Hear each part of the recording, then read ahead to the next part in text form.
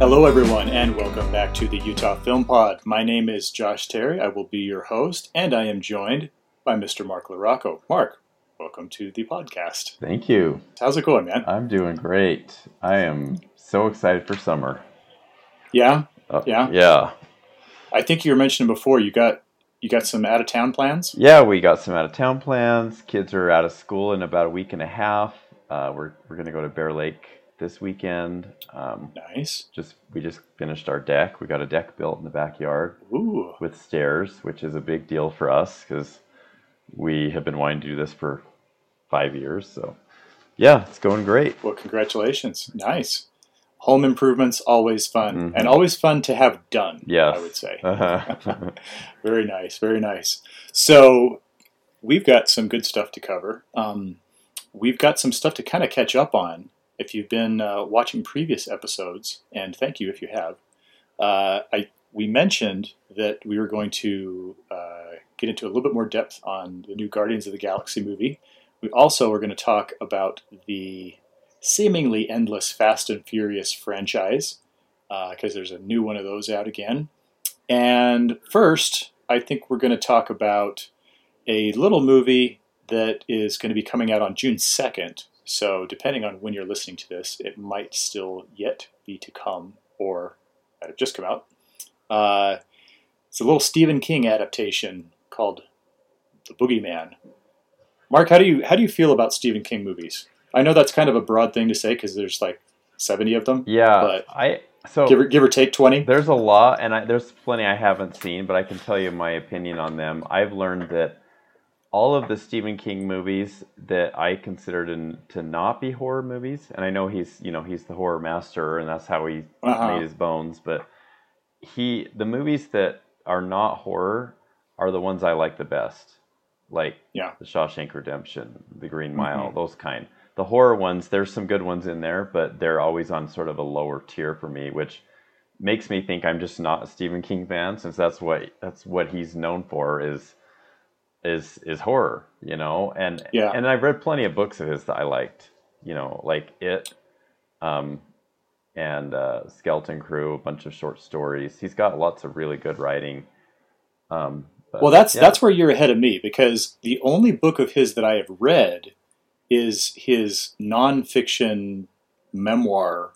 It's called On Writing, and I actually reference it in my English composition classes.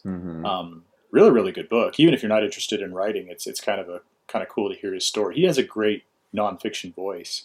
But I think maybe you could speak to one of the questions I have, which is that it seems to me, and my question is, I guess, whether you agree or not. It seems to me that, especially with his horror movies, he doesn't even seem to really like a lot of the interpretations of his own stuff, because it's not that he's not directing his own movies for the most. I think he might have once or twice, but most of the time it's some interpretation of his book by somebody else, and it seems to me like as often as not he doesn't really like it either. So I don't know. It's hard to say. Is this just a question of Stephen King is not my style? Because I can say that some of the stuff that he's done, I don't really find scary, but I also don't know if, maybe it's just because somebody hasn't really captured the spirit of his horror or his content. You know what I mean? I know. And he doesn't like a lot of his, famously The Shining, which is probably considered the best movie adaptation, or at least movie somewhat based on an adaptation by Stephen King. Probably the best movie, better than the best adaptation. Yeah, right? Probably the best movie, period, that has to do with Stephen King, and that was by Stanley Kubrick.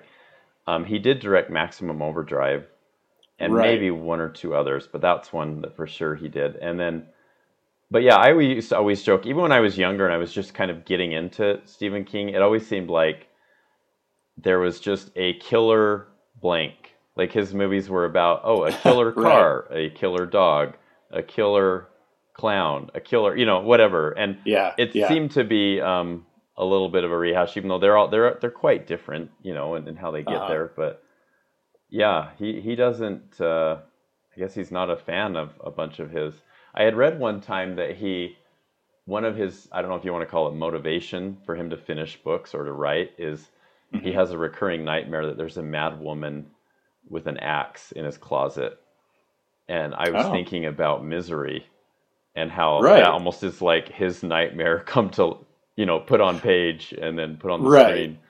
Um, I wonder if that No, was, that's absolutely how I've interpreted yeah, that story. you're I mean, right. I think it's pretty. I think he's been pretty explicit about it, that Hmm. that's what that story is. But that actually kind of ties into this new one, which is not about a woman in the closet with an axe. I'm gonna try to be spoiler considerate as I Okay. describe this. Yeah. Um, I mean, overall, I think The Boogeyman is not going to go down as one of the great Stephen King movies. Unfortunately, my guess is that this one will be quickly forgotten and will just kind of be another entry on the long list of adaptations that people go, oh, yeah, there was that one too. It's really pretty simple, pretty straightforward, not a whole lot of new ideas here. It's really just kind of like you would expect from that title. It's about uh, kids being haunted, being terrorized by a quote unquote boogeyman. And it's an adaptation of one of his short stories. I don't know if there's any significance to that as opposed to one of his longer novels. So it's only about an hour and a half long. But the story centers on this family that has undergone is recovering from some trauma. The mother in the family recently died in an accident, and there's a teenage daughter who's in high school, and then there's a younger daughter who is the same actress who played the young Leia in the Obi-Wan Kenobi series, if that helps. Hmm. Um, the dad is a therapist who is played by, is it Chris Messina was the guy in Air who played the agent who played Yeah. David Falk? Hmm. Because that's him. Yeah, so he's in this. And yeah, and the kids are just kind of being tormented by this, you know, shadowy figure that comes out of the closet and is really scary and spooky. And I think it's kind of, I think the catalyst for the story is that the dad takes a patient who his family has been tormented by this boogeyman to the point where all of his children are dead, and then by connecting with this patient, that connects the boogeyman to the therapist's family. So it's kind of transferred from family to family based on their their fragility and their susceptible, their weakness because of trauma, if that makes sense. Hmm. I don't know if I mean, there's not a whole lot to describe here. It's really pretty basic, and it's just kind of a bump in the night. Is there a monster under my bed? Is there a monster in my closet? Type of thing, and it plays around with some of these bigger ideas about shared trauma and things like that. But overall, I would say that it follows a kind of a routine path of what I've noticed in a lot of horror movies, where they do a really good job of establishing some atmosphere and some dread in the beginning when you don't know what's going on. Hmm. But the more you find out, the less scary the movie becomes, to the point when the third act, and like I said, I mean, I'm not going to talk about what happens in the third act just in case anybody does want to see it. Um, but the more you find out, the more the curtain comes down, and we'll just say that the cinematic equivalent of the Wizard of Oz is equally underwhelming, Mm. and so Yeah. which is not to say that there is You're that it's the not Wizard saying of that the Oz. movie The Wizard of Oz, you're saying the actual Wizard of Oz, right?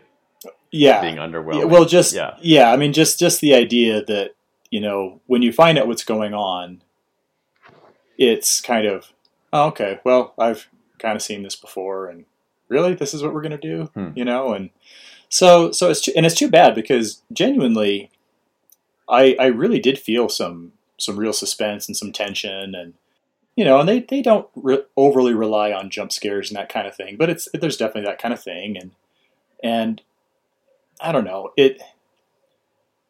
like I say, just as it goes along with each step in the story and each kind of mark of progress, it kind of undermines its own terror. Mm-hmm. And so starts pretty good, but then limps to the finish, unfortunately. So Yeah. Boogeyman, I mean, I want to give it, I want to be kind and say like 2.5 stars out of 4, because it does, it does deliver some of that suspense and some of that fright.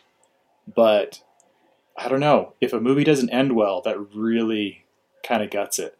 Well, So, or yeah, okay.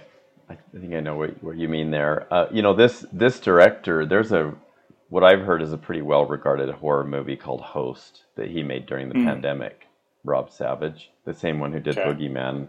I was curious about it because it's one of these sort of self-contained, everything takes place on a Zoom call, like on a screen type of movies, kind of like Missing, or I think Searching maybe was that kind of movie.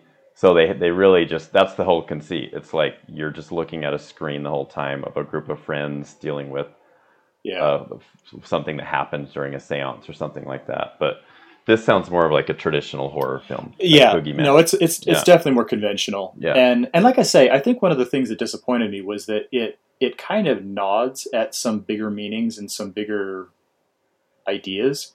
One of the things that did seem to be kind of distinctive, but they didn't really do a whole lot with, was the idea that the boogeyman can imitate voices.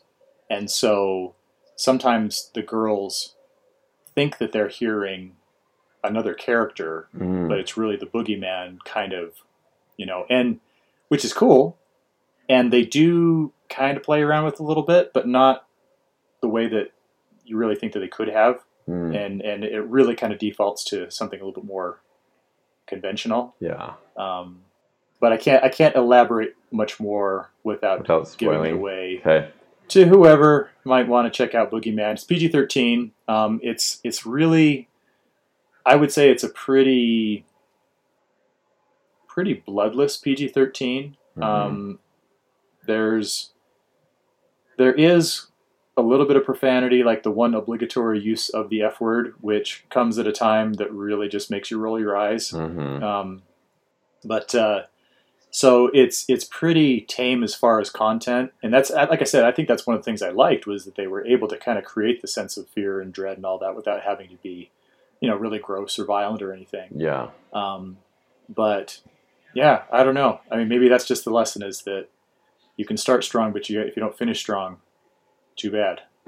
So, Boogeyman, June 2nd. Check it out if you want to, but I think there are better options. Right. Such as... okay, so we have both now seen Guardians of the Galaxy 3. Yes. Volume 3, right? Because we're sticking with kind of the music theme. Right. Although I would say the music takes a turn or two in this one. Now, I've already published my written review. And I talked about it briefly in a previous episode, 1 or 2 back. So let's jump in, Mark, with you. Why don't you want to kick this one off? Yeah. So I took the liberty of reading your written review, and it seems like you probably liked it more than I did. Just to kind of cut to the end, like I liked it fine. I thought it had some good points to it. I do have some. I don't know if I should start negative or start positive. I'll start negative. Follow your heart, my friend. Follow my heart. Okay, I'll start negative. So, I thought it was too violent. It was probably the most violent Marvel movie I've seen. Now, as far as maybe horror violence, I would give that to Doctor Strange 2. But in just, and I've noticed this kind of trend where if you're killing sort of non-human characters, such as a bunch of aliens or human-like creatures, maybe humanoid creatures, you can be pretty bloody and pretty gross, and it doesn't get an R rating. And you can do it with lots of them. I mean, you think of like all the orcs that are killed in Lord of the Rings, like that's what I was thinking of, and they're all because I know that zombies. Like a human beheading is an R-rated. Yeah, it normally is. Yeah. I'm thinking of like human beheadings in movies that are. Of course, it depends on how they show it, but there's one in Gladiator. There's one there, but there's all kinds of like orc beheadings. Like Yes. that's what I mean. Oh, Is you're that right. In there's Lord of the that's Rings. throughout Lord of the Rings, but because they're orcs, Yeah. it's Oh, okay. they're not human. Yeah, aliens, zombies, orcs, anything not human, you can just get away with a lot more than you can with humans, I think. And I don't know if that's true. I don't know what the MPA policy on that, but it seems to be the case when you look at the ratings. Mm, And also, and that's kind of always been my complaint in general about and the MCU and superhero movies is they really kind of should be for kids. And I was talking with my wife the other day, and she's like, "Well, they're not. They're not. They're PG-13." And my point is, you could probably make them PG, and mm, they're not maybe not going to make as much money, and you got to tone down some of the violence. But then a lot more kids can go see Spider-Man, like little kids, yeah. and Thor and all these other characters. So that's one complaint I had is it was too much. And speaking of too much, I thought it was too long. Yes. I liked the back. I liked how they got into a sort of this personalized origin story of Rocket Raccoon.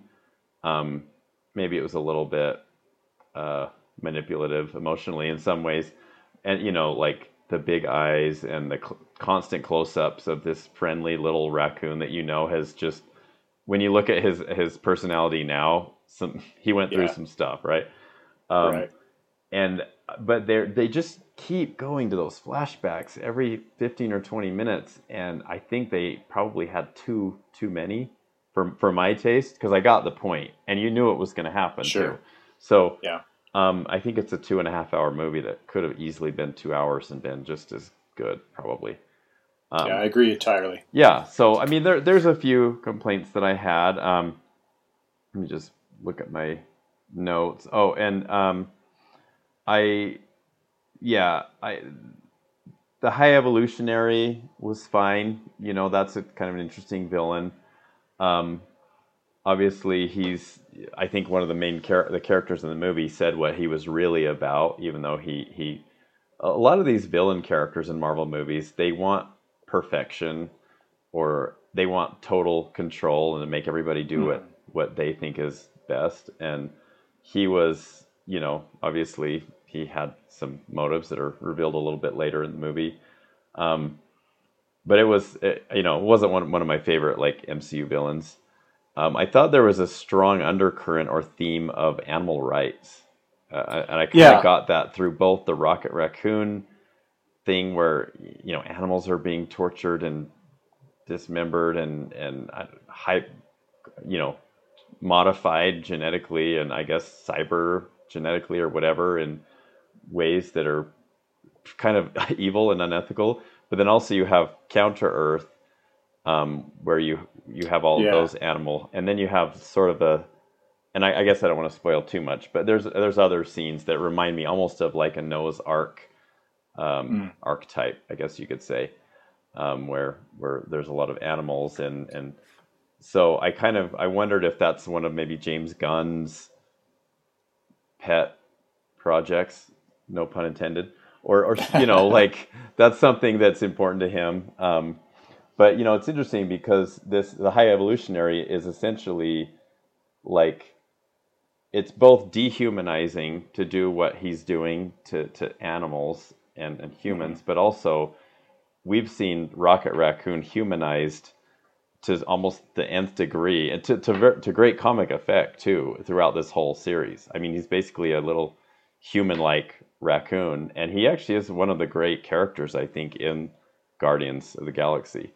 I mean, he Mhm. probably made me laugh more than any other character in the first movie in Volume One, Really. with a lot of his lines, and how he's kind of mean and a little smarter than everybody else, and but it's so little. Like, you just, how can this guy be the leader, or how can he be a leader? I mean, he's not really with Star Lord, but he's got leadership capabilities, we'll say.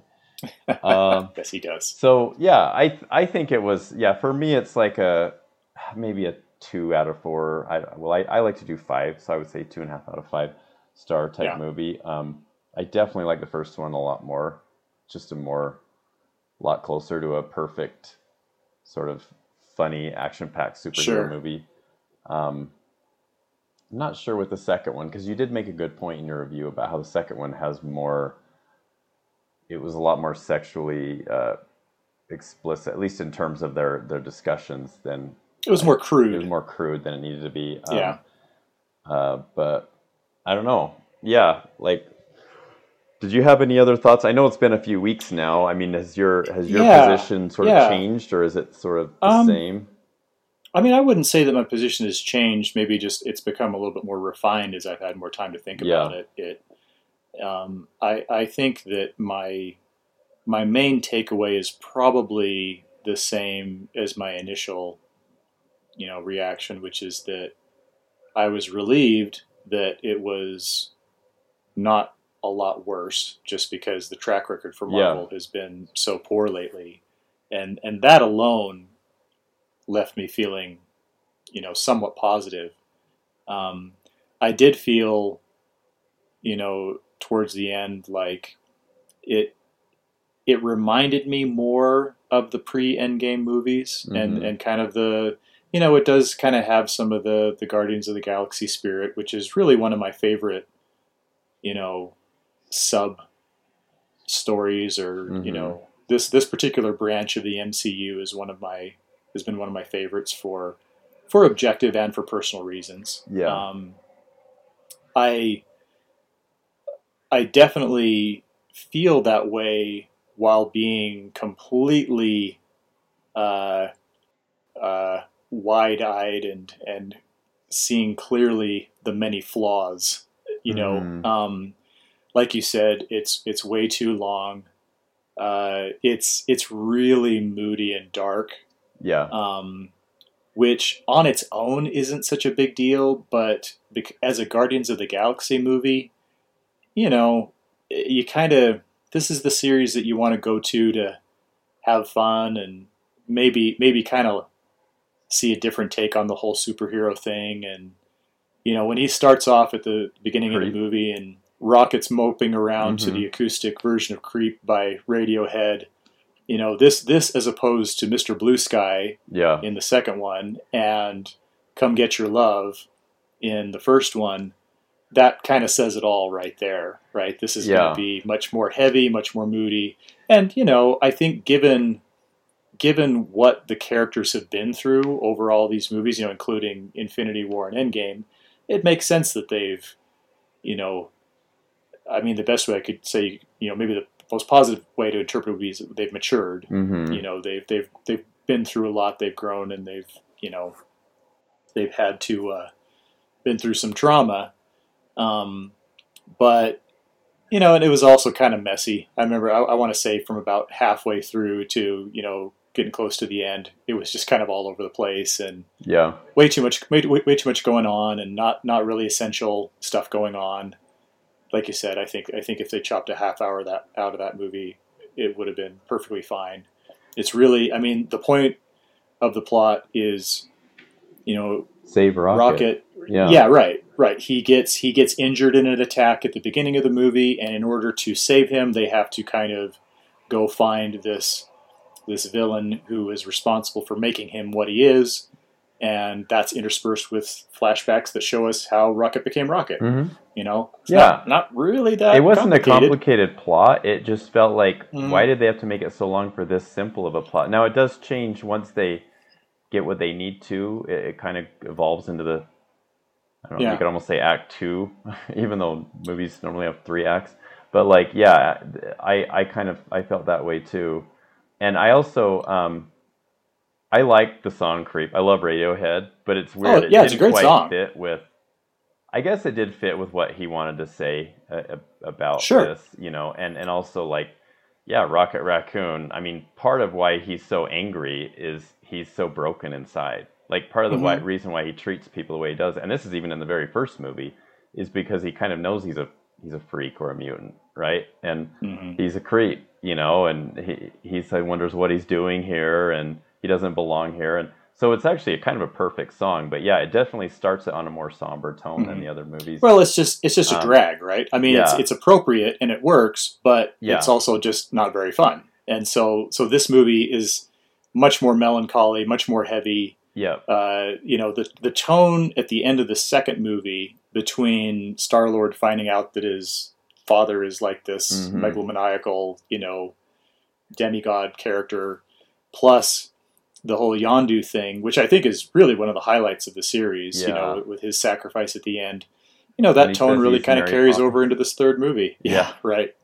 No, and that's, I mean, I think Yeah. that's it, is that, the song, at least in that case, was perfect, but perfect to do something that was just kind of Yeah. a drag. So, The other thing I thought was so funny about it is, and I had to go back and forth on my thinking on this because, Marvel movies have all the money in the world. They can do the best CG of any movie out there.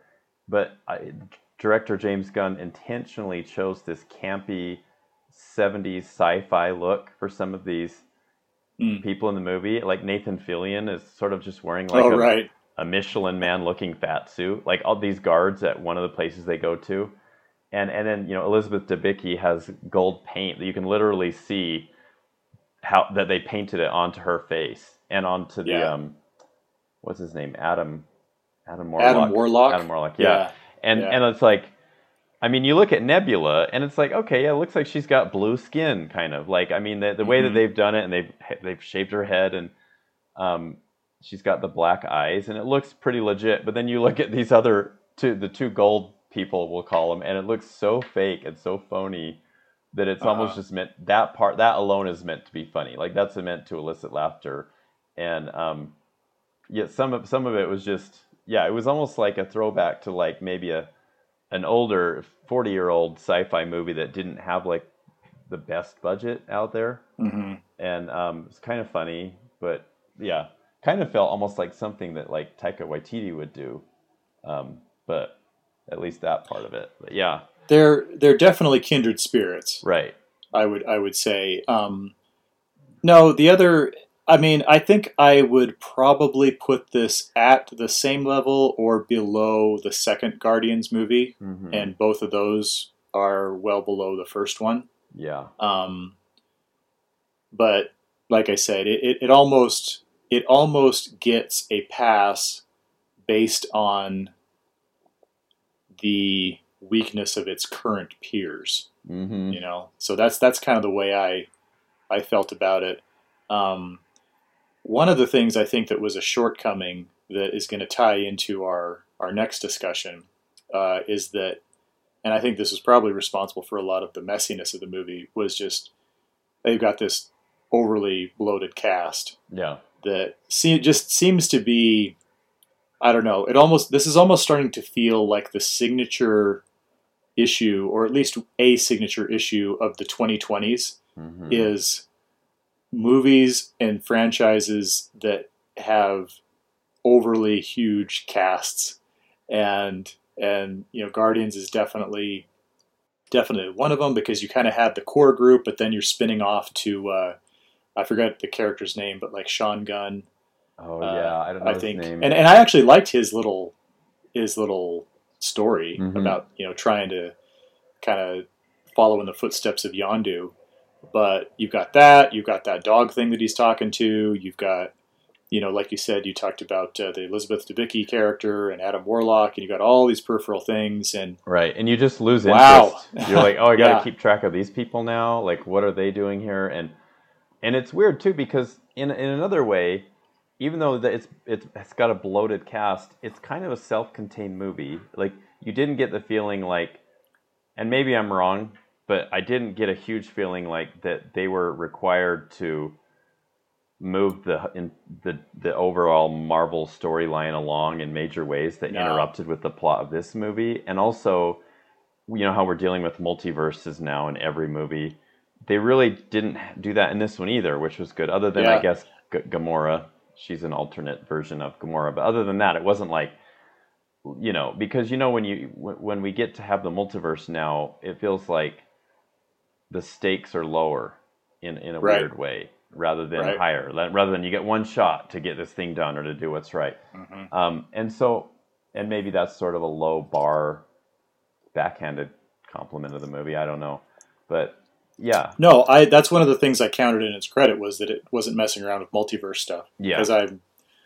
As I have said many times before, I am not interested in the multiverse. Yeah, and it's weird, like the new Spider-Man animated movies coming out, and for as much as I loved Into the Spider-Verse, I'm not I mean, I'm still gonna see it. I'm looking forward to it, but it's not like my most anticipated movie, to see.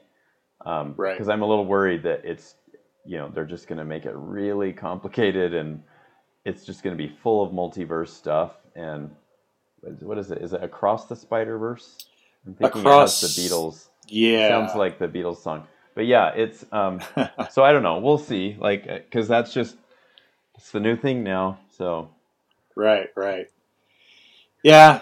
So I don't know. So it I sounds like mean, I liked it more than you you, probably but liked it not. more, and I still had fun. Same with like Love and Uh-huh. Thunder, even though I didn't think either one of them were great movies. There were plenty of reasons to laugh, and Yeah. there was a fight I mean, I sequence. definitely like this better than Love and Thunder. Yeah, Um, yeah.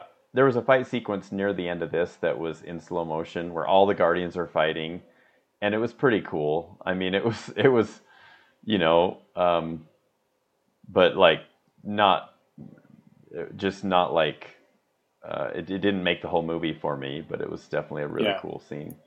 Well, so here, maybe this should be our exit question because as a Guardians movie, it's all about the soundtrack, right? And we have already talked about the Radiohead song. How did you feel about the rest of the I music? couldn't even. I guess it wasn't as memorable to me as the first two because I can't even think of. If you start naming them, I might remember, but I definitely remember there were Yeah. some needle drops where it's like, all right, Uh huh. here's a scene where they're going to insert a song really loud and start an action scene or whatever, and then they'll quiet down the song.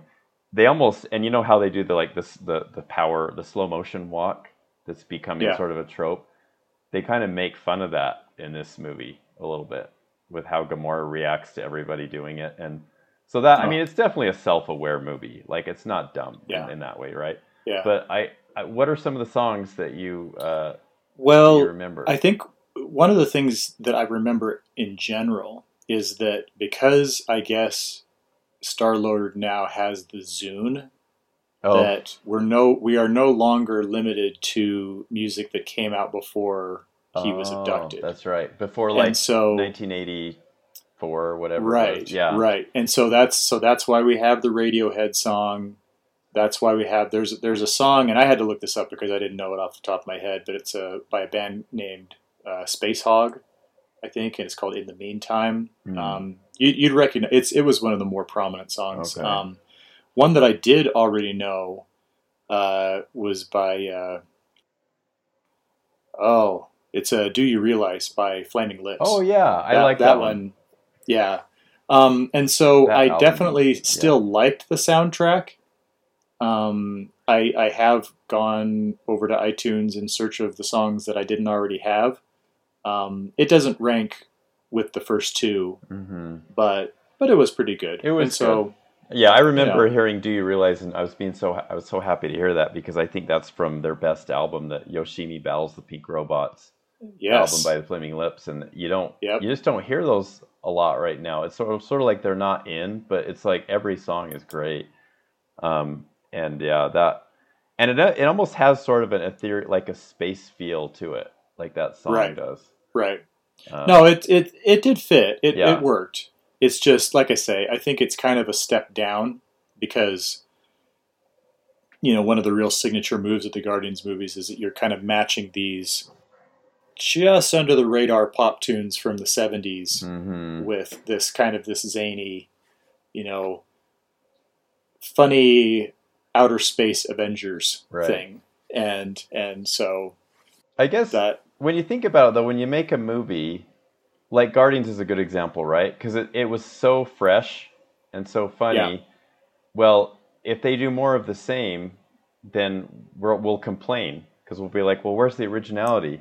But then if they right, up the ante and they make it even longer and even more violent or whatever, we'll complain. Like it's hard to, hmm maybe we're hard to please, with these MCU movies because I'm sure that there are things about Guardians that we go back and look at now and we're like, oh, that kind of feels like Volume 2 or Volume 3 kind of a lot. yeah, But we got to see it first in this movie where it was more groundbreaking to use a soundtrack in that way in a space movie. hmm So I don't know. Well, Yeah. maybe the lesson, Mark, is that rather than worry about give us endless franchises, they should just make one good movie to stand on its own and not have to worry about being corrupted or distorted or anything Yeah. like that, which is a good a segue as any into our next subject, which is the now infamous Fast and Furious franchise, which now you have not seen the newest movie, the 10th movie, Fast 10, even though it's spelled Fast X. I think we've been instructed to refer to it as Fast 10. Okay. But you have watched one of the and we'll get more into this in a second because I'm going to talk about the new one.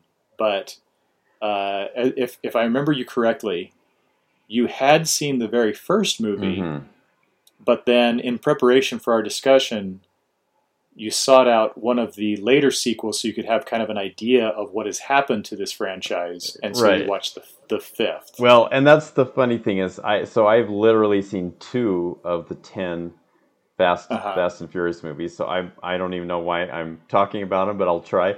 I think that your perspective will be valuable for that reason. So I don't know.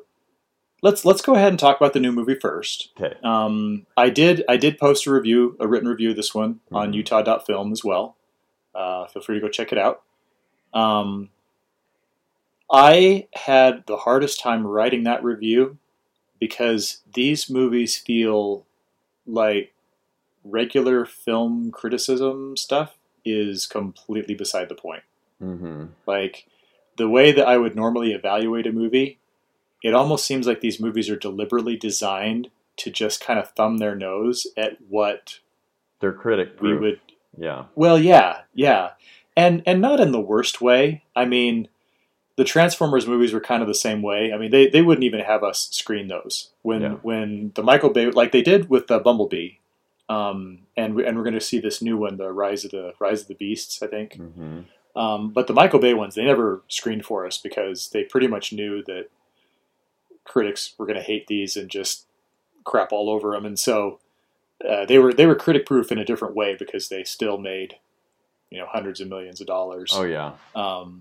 Although it was diminishing returns after a while, but so I've for better or worse, I've always kind of paired the Transformers movies and the Fast and Furious movies in as a kind of strange two sides of the same coin, in that they are both ridiculous, over the top, overblown fan service type of just strip it down to, well, people like explosions and cool cars and good looking women and crazy music and fart jokes. And so we're going to just like have all kinds of stuff like that. And that, but where the Transformers movies seem like a real cynical interpretation of that, where it's just kind of thrown out in sequence because, the filmmakers feel like, well, people just want this stuff. So we're not even going to bother with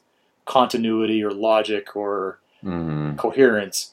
The Fast and Furious movies feel like the audience is in on the joke and that we're all kind of having fun with it together. And so I've always given them a pass in the way, and I've enjoyed them in a way that I've never enjoyed those core Michael Bay Transformers movies. That being said, my goodwill is increasingly being strained with the new installments because basically after the 7th Fast and Furious movie, where one of the main characters passed away so Paul Walker, the actor who played one of the main characters, played Brian in the series, Walker passed away in real life, and so he exited the series at that point.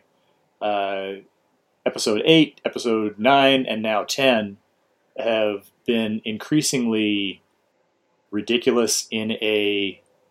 It's starting to feel like there's a lot of fanfare and less soul, if that's a way to put it, because the kind of the bromance buddy kind of heart of the movies were always this Vin Diesel's Dominic Toretto and Paul Walker's Brian, and that was kind of the thing that held all the craziness together. Mm-hmm. And with that gone, now it's just kind of this weird, over-the-top, international super spy soap opera stuff that, every other character, speaking of cast bloat, if you look at the promo posters for Fast 10, it's hilarious. Mm-hmm. I mean, there's like 12 people there, and they're all somewhat substantial roles, because everyone other than Paul Walker's character, who has passed away in a past movie, is brought back, right? Nobody ever really dies. They all come back at some point, and there's some weird retroactive story, and oh, well, he didn't really die in that fiery crash because this guy came along and pulled him out at the last second, and you just didn't see it in that movie three movies ago. Which is basically what happened to the Han character. So Fast 10 is... Can you describe the plot in 30 seconds, or is it even worth it? Yeah. So my description of the plot.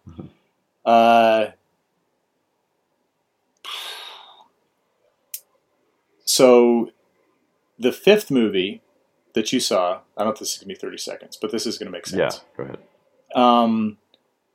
The bad guy in the fifth movie, turns out he has a son, and it's played by Jason Momoa. And because the bad guy got killed at the end of the fifth movie, his son has now come back 10 years later and wants vengeance. And in order to do that, he is setting up Dominic Toretto and his vast network of family and friends for a miserable, terrible fall. Mm-hmm. That's really what it is. Okay. And honestly, Jason Momoa is by far the best part of the movie. Yeah, he looks like he's just having so much fun in the previews. He is. His wardrobe deserves an award. Uh-huh. It is so funny and crazy and flamboyant and over the top. He's got these crazy, they're almost like hammer pants that he's always wearing. And of course his hair is just on full display, just kind of crazy, and he's having a great time. That's one of the things that there's really the saving grace of these movies, is that for the most part they're having fun. And and when they're not having fun, that's when they start to slip. I go into more detail in the written review, but just for the sake of just kind of summing it up here, if these movies are still worth watching for kind of the dumb escapist fun of it, and I still enjoy them in a way that I never enjoyed those Michael Bay Transformers movies, but it's getting a little harder to embrace the chaos in the same way, and I don't know. This one apparently is the first of a concluding trilogy that is going to wrap up the entire series, and even that is feeling kind of exhausting. Mm-hmm. So, okay, there were things I liked about this one better than 9, because 9 is kind of seen as one of the weaker entries. Mm-hmm. But overall, the best ones are still going to be 5, 6, and 7, and of those, still 5 by a long shot. So let's transition here over to a discussion of the broader series in general, because for those of you who might be unfamiliar with the concept here, the first Fast and Furious movie was more or less, it's kind of cynically noted as being a Point Break remake. Point Break was the movie with Keanu Reeves, and he's an FBI agent, and he goes undercover in this group of surfers led by Patrick Swayze, who are really criminals, they're thieves or something like that. And in Fast and the Furious, Paul Walker is I can't remember if he's an FBI agent or just a cop, but he goes undercover with this group of street racers led by Vin Diesel, who is his character is Dominic Toretto, and he goes undercover with their group, and they are a group of kind of low level thieves, and so it's basically the same exact thing, and it's really just kind of a way to feature the customized car, the modified car scene, the street racing culture in Southern California, and that was the first movie. Yeah. And then they tried to make a second one, and they didn't get Vin Diesel back. They only had Paul Walker, and they didn't have either one of them for the third movie. And the whole thing was just kind of, lumbering to a close. And then they got everybody back, and they reinvented the whole thing as like this super spy, international espionage, fighting terrorist groups, and somehow having street races in the middle of it type thing. That if you jump, as you did, from like the first movie to the fifth movie, or as I did from the first movie to the sixth movie, it's like you're watching two completely different franchises that just happen to have a couple of the same characters and still have some car racing in them. That's somehow. funny.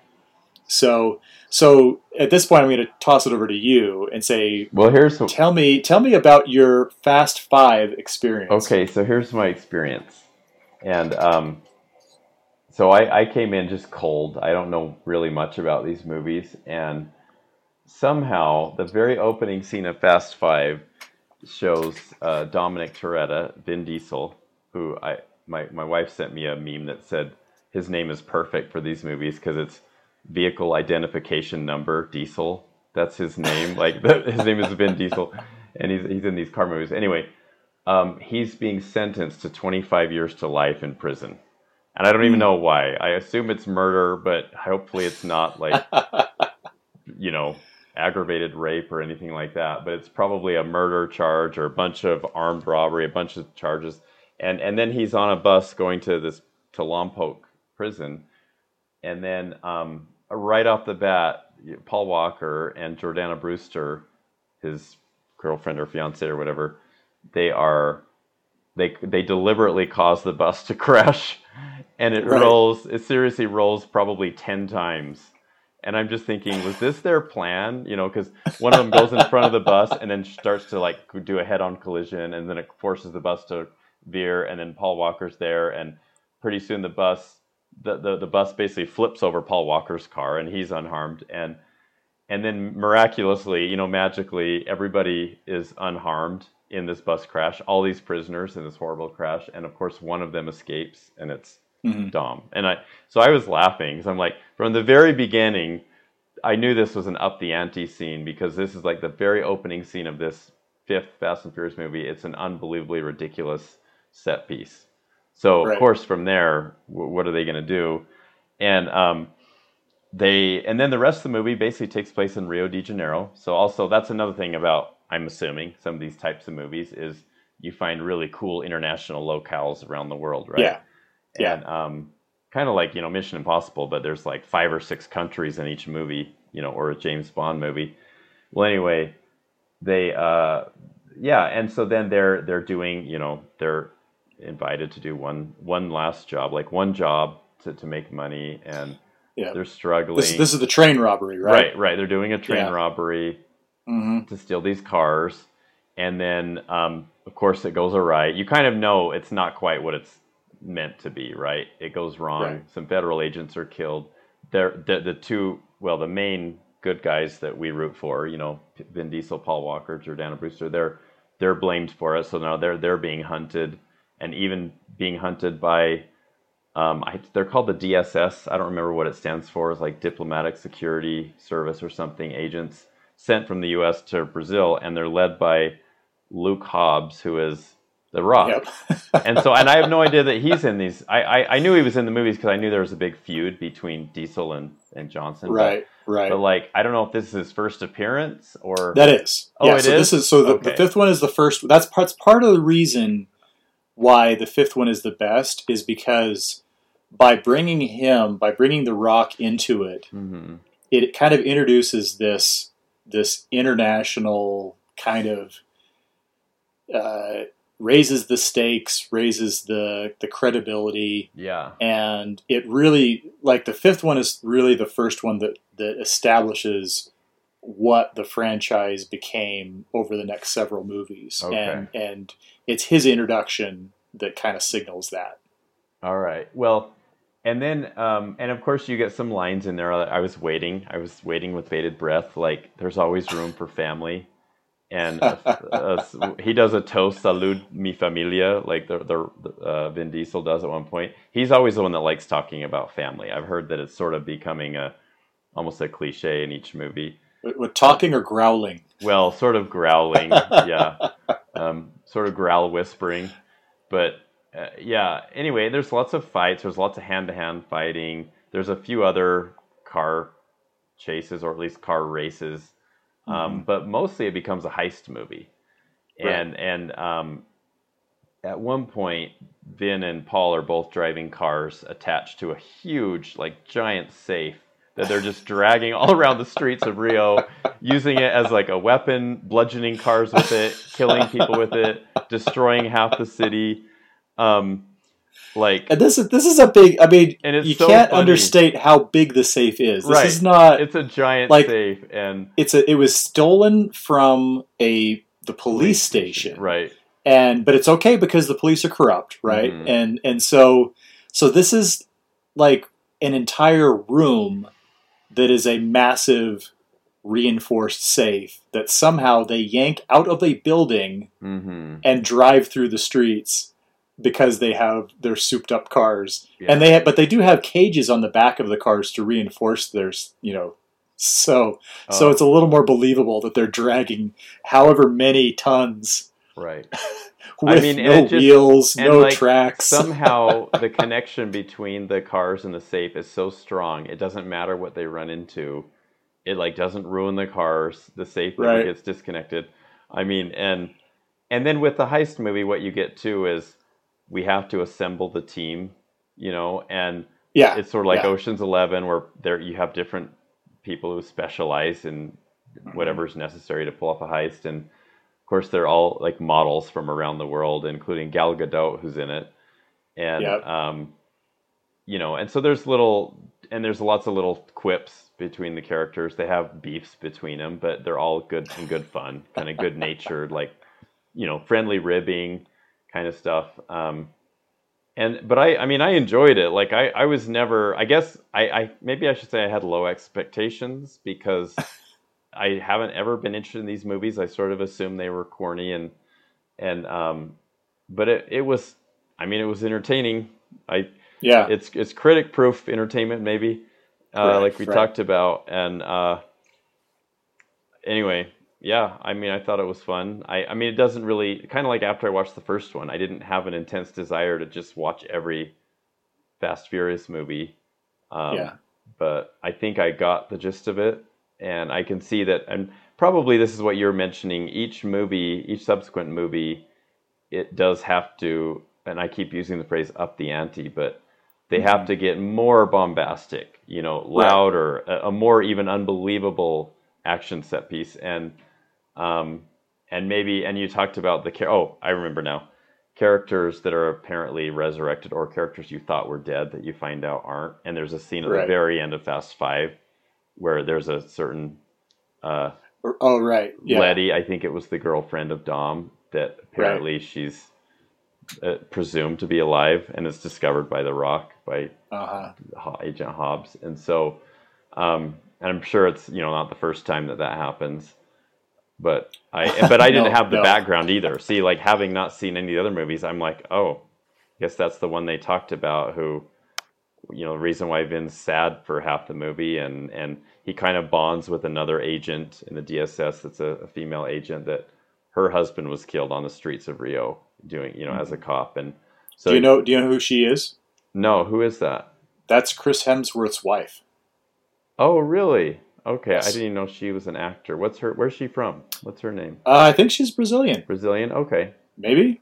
I don't know. Makes sense. Yeah, so she kind of partners up with the Rock's character, and and anyway, yeah, pretty girls, like you said, good-looking women. They want to make sure they show lots of women in bikinis in slow motion, and they have these needle drop songs, that are, some of them are rap songs. I noticed a lot that I think were Brazilian songs. They sounded like they were in Yeah, Portuguese, sure. to go along with the scenery and the country that it's in. But Well, and that's really one of the more hilarious of so many hilarious elements in these movies is that they still feel this obligation to tie the story back into street racing at some point, no mhm, matter how ludicrous and irrelevant it is. right, So basically, the way that they, I mean, the cop as cars, jar as or well yeah, as jarring as the transition between 1 and 5 is, it's that much more so between 5 and 10. Like okay, if you were to just go out and watch Fast 10 right now, you would be equally just disoriented in terms of the over the top nature and how silly and ridiculous. They kind of have these unofficial traditions, like one of which, like I say, is that they have to find some way of working in a street race. hmm, Um, but another one, and I'm trying to think of what this was for the fifth one and specifically, but there always seems to be now at least one really crazy, death-defying thing that Dominic Toretto does that is just laughably ludicrous in hmm, terms of there's no way that he or his car would survive this in the least, and yet he somehow manages to not only live, but his car is still running and he drives away. It's uh, I mean, without giving away too much, this time in the newest movie, it happens on top of a dam, and when it happens, you're just kind of saying, "No, come on, come hmm, on." And but that's just the nature of these movies, right? Is that they're just trying to find the most crazy thing they can do, and because, as you say, they're upping the ante with each movie. By the time you get to number 10, I mean, it feels like at least 2 or 3 movies ago, the franchise became more of a parody of kind of these action, yeah, thrillers than a sincere entry. Um, we're not quite to Sharknado territory, but it feels like we're getting closer and closer.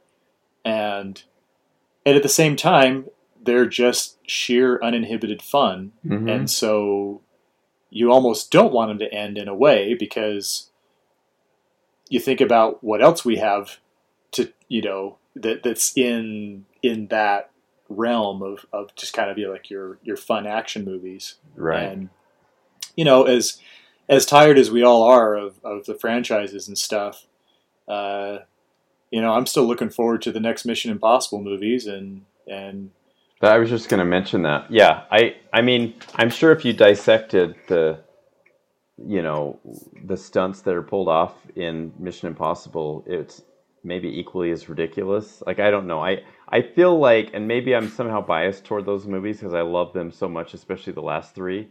They're some of mhm. the greatest action movies I've ever seen, but it feels more believable. Somehow they pull me in Right. more to where I'm like, oh yeah, I could see how that could happen. I could see how they did that.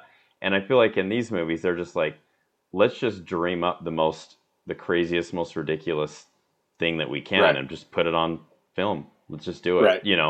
And No, and that's really it. yeah, That's really it. But and like I say, the difference though between that and something like Transformers is that with Fast and Furious, they know that what they're putting out there is not believable, yeah, but it's also very clear that they're just having fun with they're it and having that they fun. want the audience to have fun with it. And that really does go a long ways. Yeah, I mean, Uh, you think about the cop car scene where they're trying to figure out what cars to use in the heist and how to go undetected, and they decide to use cop cars, right? yeah, And but then they're racing them, and then there's four guys or like three guys and a girl racing these cop cars through the streets of Rio, right when yeah, they're trying to plan this big heist right, that the bad guys know that they're trying to basically right. pull off. And I'm like, how are they not now getting caught? And how are all the Rio cops that are missing cop cars not out searching for them right now? And how are like there? I just had so many questions that I had to stop asking questions. Yeah, yeah, Um, like there's a scene where where they need, because this guy has $100 million in a safe, the main baddie, and it's, of course, you mentioned the safe is in the police department building, and the only way they can access the safe is by using his palm print.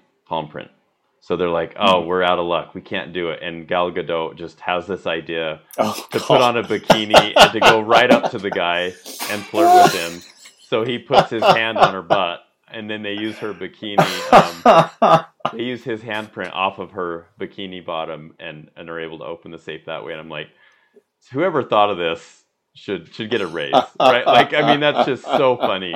It's so hilarious because it gave them the reason to actually drive forward the plot a little, like, hey, because every heist movie really is essentially like a problem-solving movie, right? Like, we have all these little problems that seem we can't surmount them, but like we need to figure out a way to do it, and then they figure out a way to solve this problem, and sometimes it's just by sheer luck or some ingenious twist of fate that happens, near the end.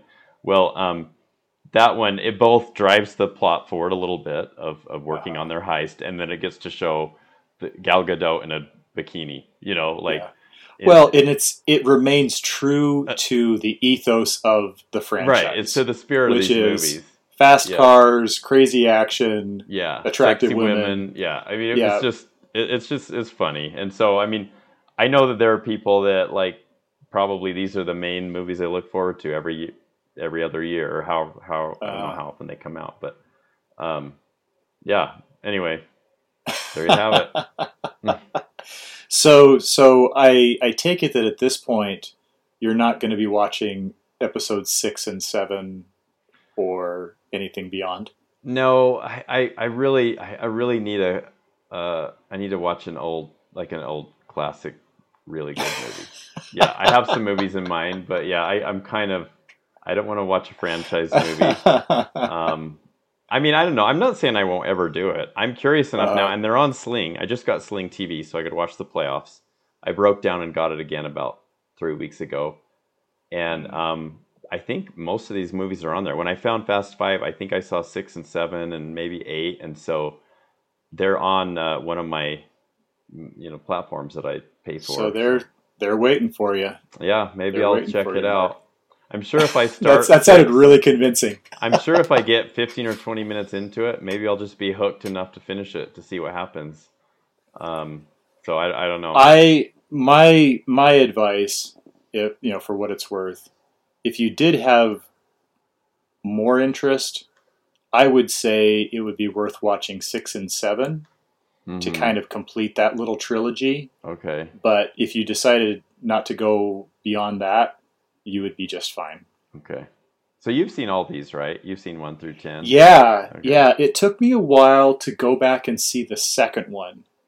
The second one is one of the lowest rated, which surprised me when I found out that I think it was John Singleton who directed it. He's the one who did Boys in the Hood, right? Oh, yeah. Is that Tokyo Drift? No, that's the third one. Oh, that's the third one. Okay. The second one is the one when Vin Diesel didn't come back, but Paul Walker was there. That's when they bring in Tyrese Gibson. Too Fast, Too Furious. Probably. Right, yeah. Right. And it's not a very good movie.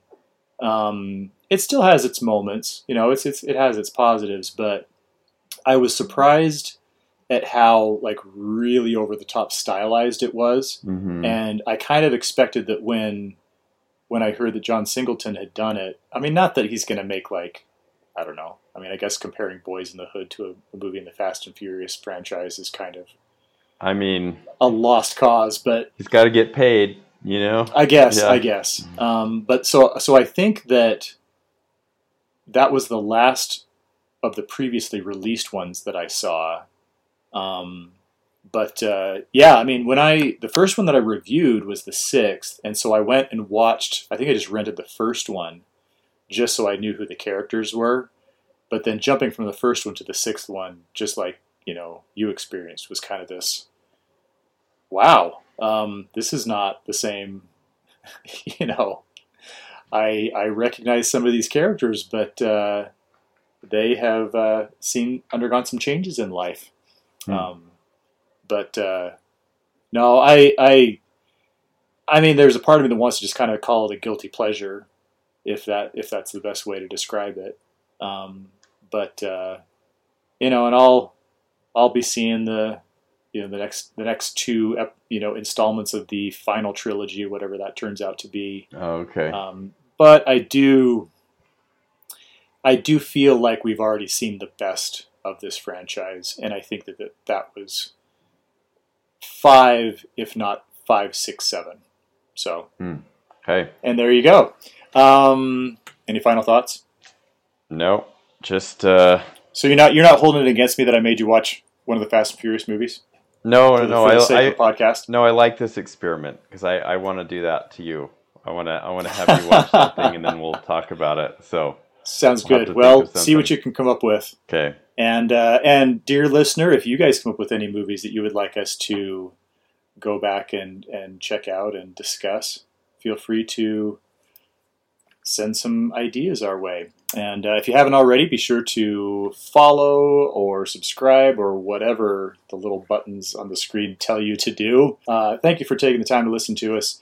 This has been the Utah Film Pod. My name is Josh Terry. We've got Marco Larocco here, and we'll see you next time.